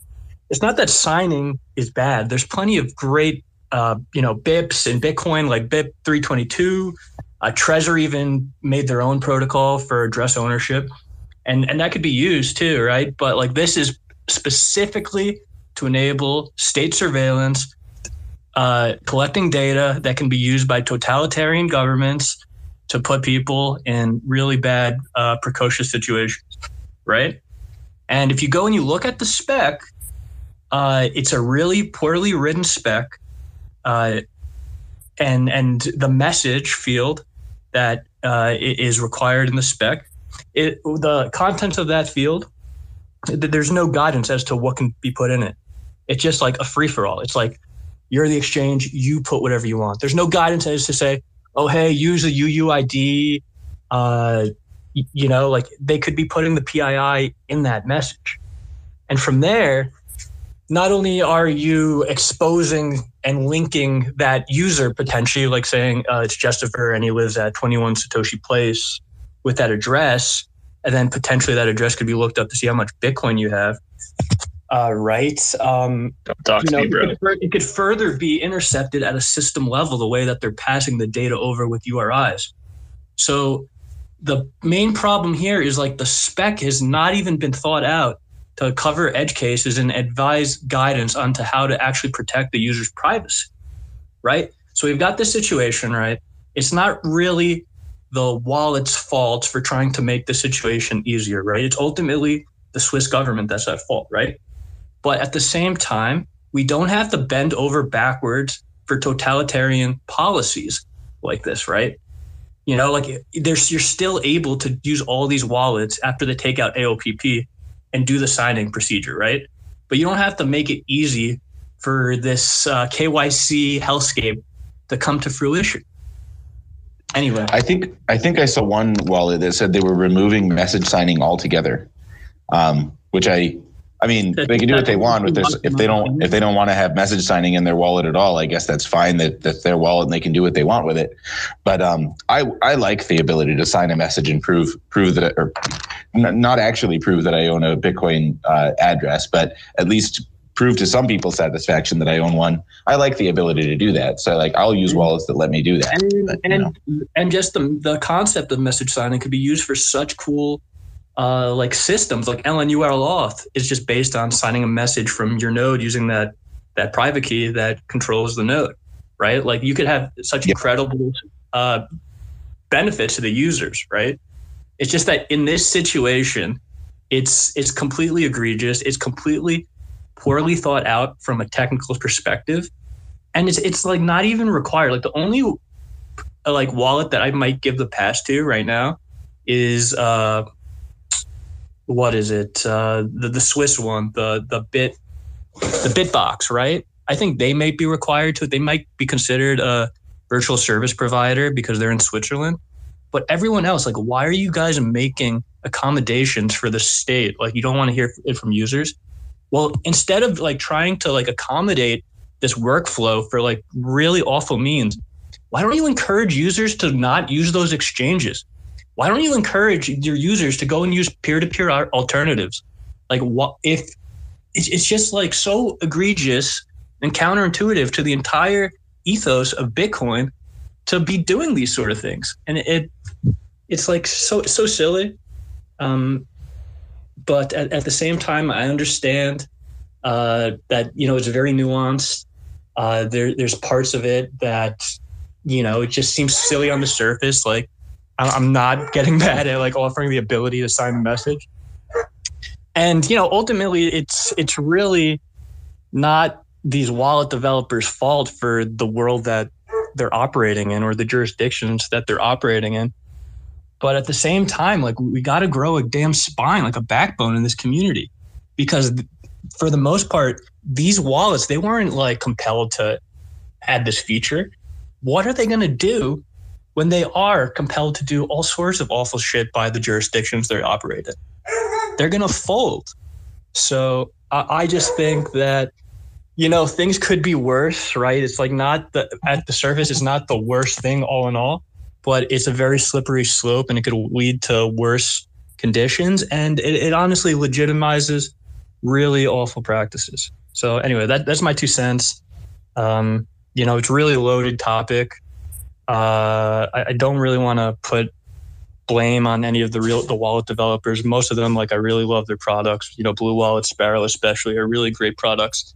And I'm just glad that, you know, the bulk of them like corrected course. They saw the errors of their way and they were willing to listen to the community and say, okay, you know, this is not worth it, and you guys have some right ones. So I want to thank you, Evan, because one of the points you made is one I haven't heard before, which is a technical criticism that the specification doesn't properly give instruction on what to put in the message field. I hadn't heard that technical criticism before, and one of my previous takes on this thing before I heard you say that was the specification is fine. There's nothing wrong with the AOPP protocol. It's just one way of proving you own an address. The problem is with the intention, or the problem is with the developers, or the problem is with the government making it a requirement, or stuff like that. But now I know that there's actually a legitimate technical criticism of the specification as well, and it's also, in addition to all that, it's also a bad protocol. So yeah, you could separate like an ethical disclaim argument against it as well as technical. Like, they're completely separate things, right?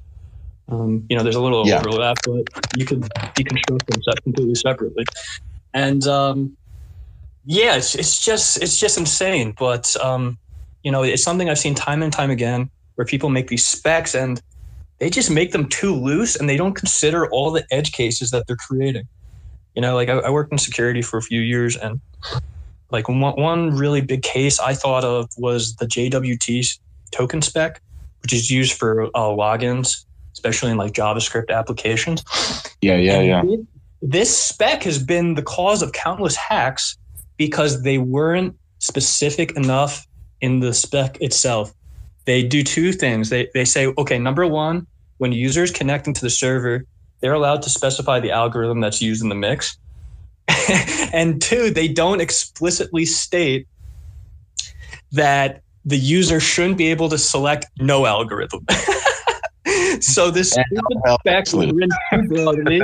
It got implemented by 3 or 4 different libraries the wrong way, all having similar bugs, and it led to the hacks of countless websites. So when you're developing your own spec, whatever your intentions are, you need to be very specific and consider all of the edge cases that you're providing, because if you don't and you publish something and it gets steam and people start implementing it, you have the potential to open up like a whole can of worms. And I think that this could definitely have be the case with AOPP here. So I don't know. I think that there's a good chance this sticks around in Switzerland. There's been other jurisdictions in which people have fought back against it. They've gotten their restrictions loosened up. I think maybe in the Netherlands. Don't quote me on that. And that's really the right attitude to take. But if they're going to keep rolling with this, they need to tear up the spec, issue a 2.0, and really put into consideration users' privacy. And there's no reason why they can't simply clarify in the spec that a UUID should be used in place. It would cut down on chances for abuse by rogue third parties entirely. And then that's just like one thing to be concerned about with this thing. So I don't know. Sure. Yeah. So on this, I understand that you've got a perspective that is pretty anti-government type stuff, but we're also dealing with permissionless innovation here. So there was a spec that was created, AOPP. I think all the folks with more technical understanding of this have some very reasonable objections to the way that the spec is written. However, anybody can create whatever they want, and if they want to use it for government compliance stuff, that's up to them. Now, the issue is not with message signing, which is something that I think a lot of Bitcoiners enjoy, and it's something that we use actively at Amboss as a way to do authentications. So kind of just add a little bit of nuance here. We don't. We can still sign messages, but maybe if you're going to write a spec, make it specific, and not set users up to make mistakes.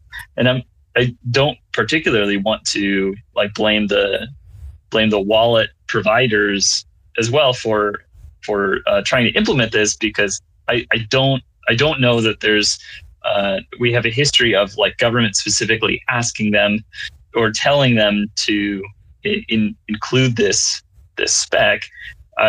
I would imagine that the wallets have introduced it as a convenience for users, where they have the option of using this lower KYC type of proof of ownership instead of uploading name, address, date of birth, social security number, and their driver's license. Yeah, I mean, but is it being used in place of those things? I'm not sure. Yeah, that's the restriction for Switzerland.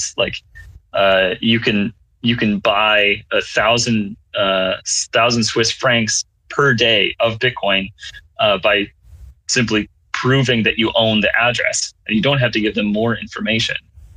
So that's huge. It's basically no KYC Bitcoin purchases. Now, I don't know what other information they're going to stick in that AOPP like protocol, but if you just sign a message and be able to buy that much Bitcoin per day, like that's pretty sweet. That might even be superior to like what you have to do for BISC if that would like involve your name and phone number going to another party that you're buying from. Whereas here, like you're proving ownership of an address is going to go to a regulated exchange. So I think Geistlight kind of brought up an interesting point, kind of taking these points and putting them to the side, my thought process kind of brought me back to Craig Wright, actually. As I'm sure everyone is aware who Craig Wright is, but like it's kind of the same. What's up? That would be the perfect application for something like that. Right. So it's like, so we have Craig Wright, right, who is making the claim that he's Satoshi. And people have asked for years, why don't you just sign with a fucking private key and get it done with? And then it proves it. But like any smart Bitcoiner in those same conversations or threads or what have you would eventually crop up and be like, no, not really. It only proves possession or access. It doesn't prove identity in any way, shape, or form. So, like, it doesn't even prove it's a kind of it doesn't even prove possession, because you could just say like, I could go up to a whale who has an address with 5,000 Bitcoins in it and be like, hey, can you sign a message saying I'm Geistlight and I own this address? And he could do that, but it wouldn't prove that I own that address or that he's Geistlight. Right. It would just be him claiming to be with his private key. Yeah, that's a good point. Maybe I should move to Switzerland and say that I'm Geistlight and start buying a lot of Bitcoin. Well, I guess my question is like advice. Kind of yes, do that. I guess my question is here, like looking at the reality of that situation, that signing a message doesn't prove jack fucking shit. Is the policy just theater then? Like, is this KYC light just a thing that they do in Switzerland, and in the US we do other bullshit that's also dumb, but maybe not as dumb as this? I don't know, man. We do way dumber shit. Yeah, like hold up a picture of yourself with your passport and a message saying, hey, please, river.com, please let me buy some sats. Like, it's really ridiculous. And I think we could all agree that this age of KYC Bitcoin definitely has a lot of downsides. There are upsides too, getting access to, tons of people buying Bitcoin, but it's definitely not ideal. And, at least in my eyes, like, I hope this is only a temporary period. I know it's probably going to last a long time, but I just hope that, we see like more, peer-to-peer stuff, people thinking in terms of, just communal things, like building an agora of people they can transact with. And like this stuff sort of just going to the wayside. But, the reality is our world is like deeply entrenched in the system of, banking and control. And it's going to be really difficult to dig ourselves out of it. So I think that we got to do whatever we can to try to push the needle in the right direction. And just simply implementing AOPP, while I understand the intentions of some of these wallet devs, they probably just got support tickets from their Swiss customers and they're like, okay, let's help them out. Let's just build this in. So it'd be better to have their coins self-custodied at least.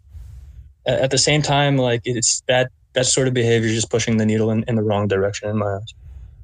The way I see it is that this is just a massive attempt at a power grab from the Switzerland state, because they hate the fact that it's coming to an age where, Switzerland won't be the, be all end all when it comes to financial privacy, right? Because back then, in the 80s and before, Switzerland was like the place to hide your money. But now that, it's not even about Switzerland, but now the fact that they can't even control the narrative of that anymore, they're just trying to do as much as they can to their extent of their knowledge to, have some sort of power and say and like how Bitcoin is used in their state. But the issue with that is that, like the Gaslight said, is that they literally can't, and what they're doing is pretty much like you guys said earlier, theater play, and it's sad because no one's falling for it. So my question is, like, why do we even pretend and continue to use this with Switzerland? I don't see why we can't just go to something like a peer-to-peer exchange to avoid all of these things, because this is just a ridiculous theater. I mean, it's a lot of different things, right? It's like it's education, it's convenience, it's like price points, it's like liquidity, right? But it's a really complicated setup that we're in. But the best thing you could really do right now is like try to educate other Bitcoiners and try to push them in the direction, or at least educate them into what the dangers of things like KYC are. Yeah, I think amongst the crew up here, like we have direct experience working at places that show us that it's not straightforward, unfortunately. As much as, like I think there are some in Bitcoin that would say, let's just get rid of all exchanges, burn them all down, get rid of all of it, and we'll just like manually onboard the entire world with open dimes and Bisq or whatever. And as much as I wish that were true, it's probably not true that the majority of people are more likely to go use Kraken than they are to go use Bisq. Even myself, like I used Bisq when it was called their first name. I can't even remember it anymore, but like I used it way back. Thank you. When it first came out, and I really liked it. I thought it was cool. I used it with that bank thing that sucks Zelle, and it was fine. But like just and Bitcoin was kind of expensive back then. The transaction fees were spiking back then. So, and I'm a cheapskate, so I was like, whatever. I'm not going to bother with this whole rigmarole and do all this, and still send one person my ID on some level. Anyway, so I can understand. Heard of the delist Bitcoin campaign? I have not. Oh, is it for the Sats thing, or for Bitcoins, or I don't know? For bits? There was some guy who proposed like we should take there's a few people who are like, you should delist Bitcoin because of and then they'll list a bunch of FUD reasons. This guy was like, we should do that. Like we should run with that. We should say Bitcoin uses a lot of energy. Delist Bitcoin, or hashtag delist Bitcoin, or Bitcoin's used by criminals. Hashtag delist Bitcoin. And the goal would be to get Bitcoin off of exchanges like Coinbase and Kraken and these other altcoin casinos, because it damages Bitcoin's brand. Like the people think of it as just another token that you can go on these exchanges and trade with. Whereas what we think of it as is, the cypherpunk future of hyper Bitcoinization and stuff, and Bitcoin for the streets. So, hashtag delist Bitcoin, get it off all the exchanges and get it to be just something that like push to people on the streets and using open source alternatives and stuff, and get it back to that cypherpunk dream. But I don't know. I thought some of you might have heard of that idea before. Yeah, I mean, I love it, but there's two things. Like, number one is you're going to decrease the demand for the asset, right? So you're going to bring down the price if you could use it less places. And that's just like an unfortunate reality of things. The second thing is that these shitcoin casinos, quote unquote, are never going to delist Bitcoin, because the greatest utility of all these shitcoins is that you could trade them for Bitcoin. Yeah, I know. It's like when 65% of their volume is into Bitcoin, they're not gonna get rid of their cash cow. So it would be it would probably not work, but we could still do it and still be fun. Bitcoiners saying delist Bitcoin. Well, I think the reality is, like, let's use Kraken as the prime example here. The people internal to Kraken, like, they're Bitcoiners through and through. Is the entire company Bitcoiners? No, but the like core executive team and a lot of the other people are Bitcoiners through and through, and kind of detest a lot of the casino stuff. But like, so for that reason, I don't think that they would want to let it go internally. that like, we like Bitcoin. We don't want to get rid of Bitcoin. We want it to be at the top of the list when they open up Kraken.com. They still have to, before they got to the 1,000 staking bullshits, they can, look at Bitcoin first and realize it's still the one that Kraken actually cares about at the end of the day. Because like, I'm just going to use Kraken as an example because I'm the most familiar with them. In like 2017, Kraken was doing amazing. In 2018, or let me go back to 2016, they were getting creamed. They were like broke.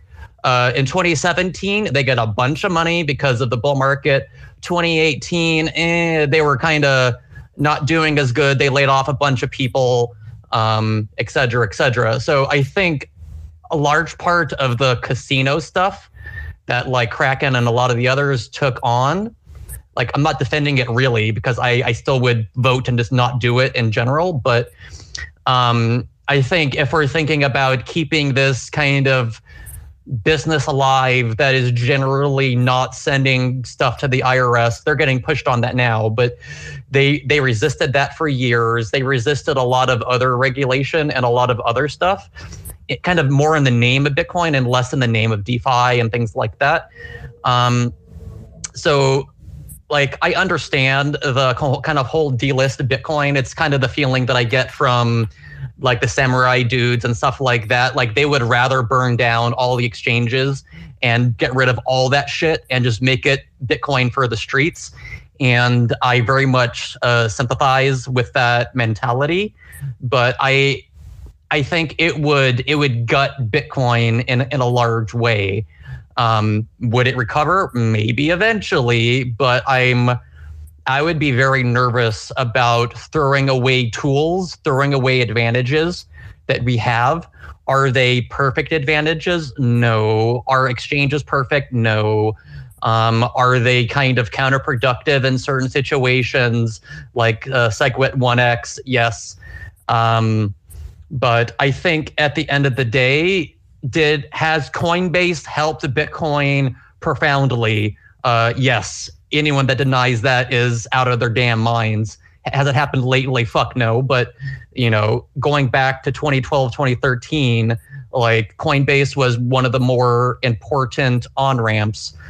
I don't know. Maybe I'm kind of going off on a rant here, so my bad. But like, I think my position is, yes, I would love if we could just instantly all become cypherpunks and, get everyone to understand what that means and buy into it and join our club, and we could all have parties and get drunk all day and not have to worry about a single thing. But different people want to get to things differently, and they're going to disagree on things and have different commitment levels and laziness and different day jobs and whatever, a million different details and complexity things we could add into this to just say that I think exchanges serve a really good purpose, even if they're suboptimal at the end of the day. Even if I hate KYC, I hate I work with a compliance team every day pretty much, and like, I'm on mute during these compliance meetings saying, go fuck yourselves, because it's such a broken everything that like, there's no real rehabilitating it. Like, at some point we will have to gut this entire thing and find a different way to do things, because just keeping track of everything and trying to build risk systems and alert systems and all that stuff breaks. All that stuff stops working at some point. So, X amount of, like, a subset of your customers are getting fucked, period. Like, no matter how good of a job you do, some subset of your customers are getting fucked. It happens at Kraken. It happens at Cash App. It happens at River. It happens at every single good Bitcoin company you could possibly name. It happens at Strike. So, like, it happens even with traditional financial systems. Like, regular banks, they have the same sort of risk systems, and they just use these algorithms. And, oftentimes those algorithms, with very little human approval, determine that, okay, this customer's risk profile is out of our range of tolerance, and, we're just going to shut down their account. I'd like to make Bitcoin nerd money again, because ever since we made it mainstream, the mainstream decided that the innovation here is, what's the innovation in Bitcoin? Oh, well, digital scarcity means we can trade monkey JPEGs. And that's what goes on television and late night news. So it's like, that was a mistake. We should never have made Bitcoin mainstream. We should have kept it as nerd money, and then we would disagree. Super cypherpunk.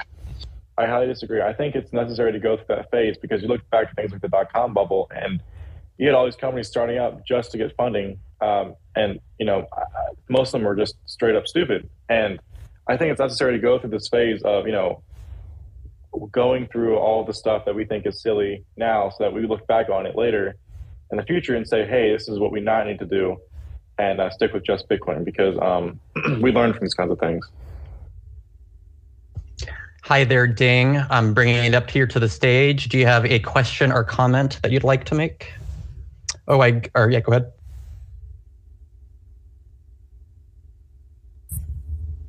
Okay, so I guess not, since you're not speaking up there. I think he has to unmute himself. Sorry, Right. are you talking to me? Yes, sir. Oh, sorry, man. Yeah, Do you have a question or comment? yeah, when you come up, it's like a time gap. Yeah, I was just commenting on what was going on with the perceived value thing, and someone mentioned that Bitcoin becoming mainstream has certain downsides to it, and I would say that the most powerful force in the universe is perceived value, the power of the observer. And if free people want to stay free and be free, and people that aren't free want to achieve freedom, I think it all starts with the perception of value change, and that's what Bitcoin really is. No, I totally agree, man. I think mass adoption with Bitcoin is one of the biggest things that's going to help people achieve that level of freedom. So I agree.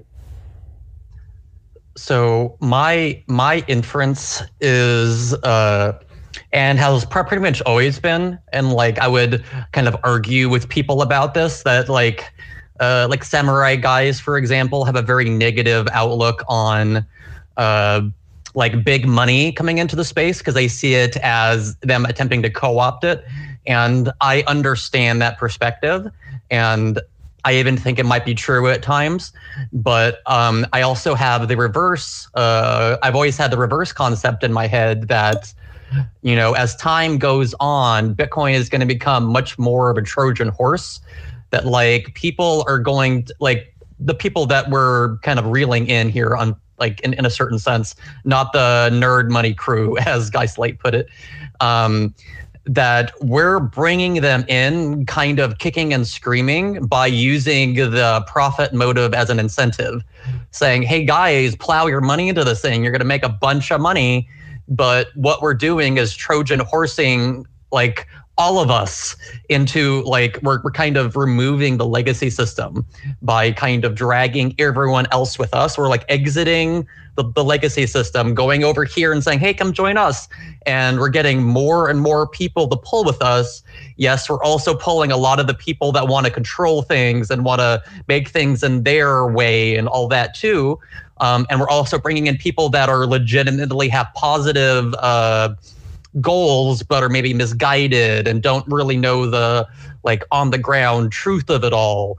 And so there might be the kind of people that are pushing through this AOPP thing. And I think like kind of going back to the internet analogy with Bitcoin, I think if you ask a lot of people about the internet and how it got centralized, I think it's a kind of similar path that Bitcoin might take potentially, that it's, people quote unquote being lazy or wanting convenience and taking a certain path with the internet. Like, I'm not going to be able to delineate all that for you because I honestly don't know what the specifics are, but I know that people that look at that stuff far more than I do can kind of break down that the internet that they wanted in the 90s is not the internet that we have now, for example. But which is why we learn from our lessons from there, and we really have to stick to our ethos and have people like me and Gaslight build a truly free system to where it won't get to that point, and it would be impossible to get to that point because of the adoption that it would reach. And sticking to the ethos is, I think, one of the most important things for us to do. So, yeah. And I would agree. Sorry, real quick. I just think anyone paying attention has seen that there's no institution under human control that is that is uncorruptible, right? So we really need to try to design systems that can't be corrupted, that can't be evil, that are just designed from the beginning to be free of human influence. And that's really the main beauty of Bitcoin, at least its monetary policy. I think the solution to that is, we have free and open source software today, right? And, people use software that's free and open source, but the solution to that is free and open source finance, so that everybody has the ability to get into the financial system of the world without any roadblocks. So something that I definitely believe here is that Bitcoin is essentially the Linux of money. Maybe it's just because I've talked to Rusty Russell so much that his analogies of Linux just work their way into my head, and now I agree with them. But it just seems to me that over time, a lot of the other chains that have been focusing far more on that VC money, far more on the flashy bullshit, are eventually going to go back to where they came from, back to being irrelevant. Let's take NFTs, for example. There's many different opinions of NFTs, but I think the plain reality of it is NFTs came out on Bitcoin first. They were popular for a minute, then stopped being popular because no one really gave a shit. But they became popular again on Ethereum because they could be used as a way to pump the asset. It could be used as a way to make the project itself look good, even if nothing actually interesting was going on. Nothing was actually helping people. It was just the narrative of it all. Now, Bitcoin and Bitcoiners don't necessarily have the ability to have perfect narratives and perfect everything.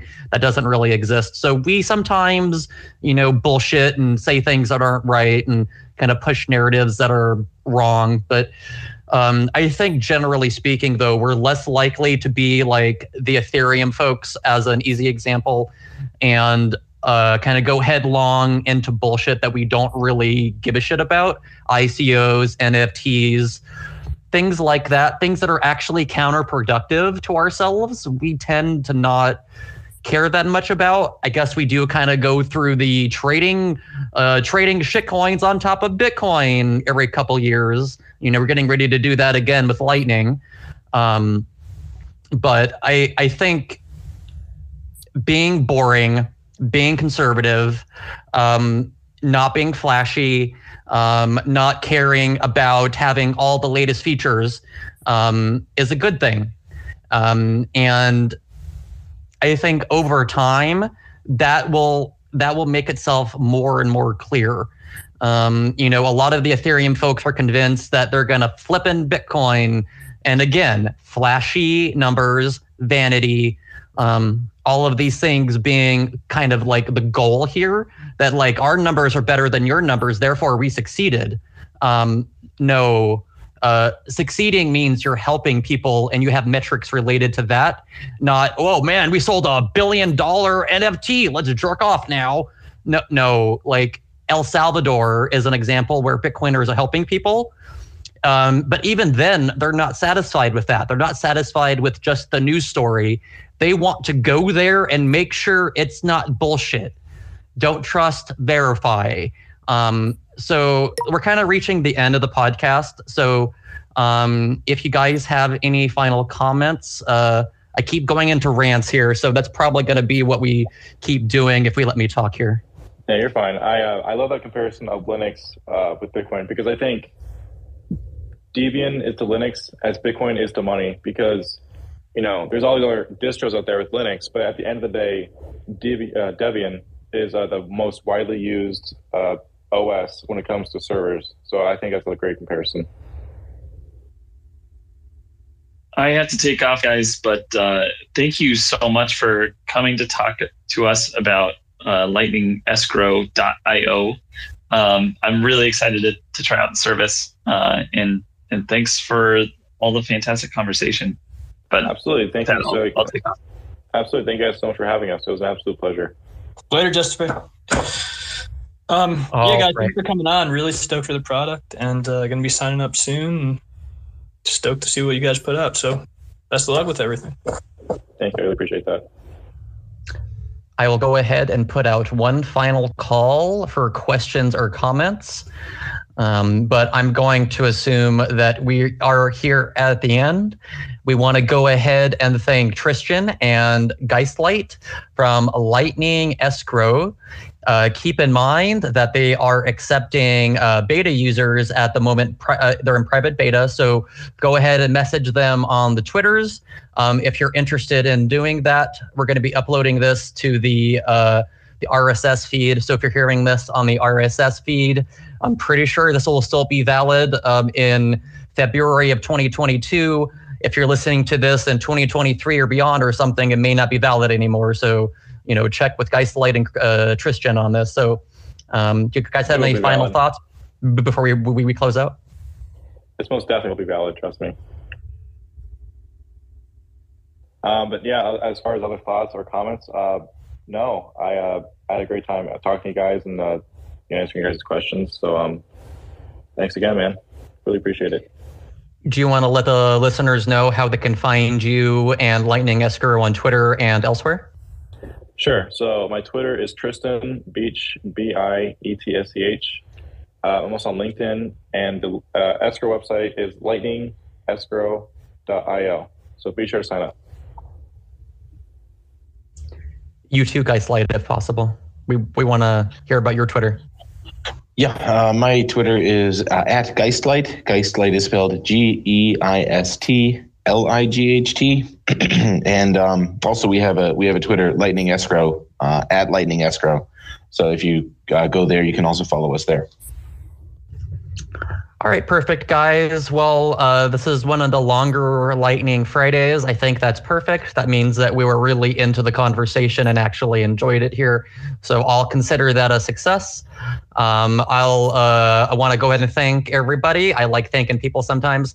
I want to thank Evan, Justifer, Geistlight, Tristan. Thank you, Kat. I really appreciate you recording this for YouTube and accepting me being a bit of an asshole before we recorded here. So thanks again. To everyone else, I'll see you on the Lightning Network.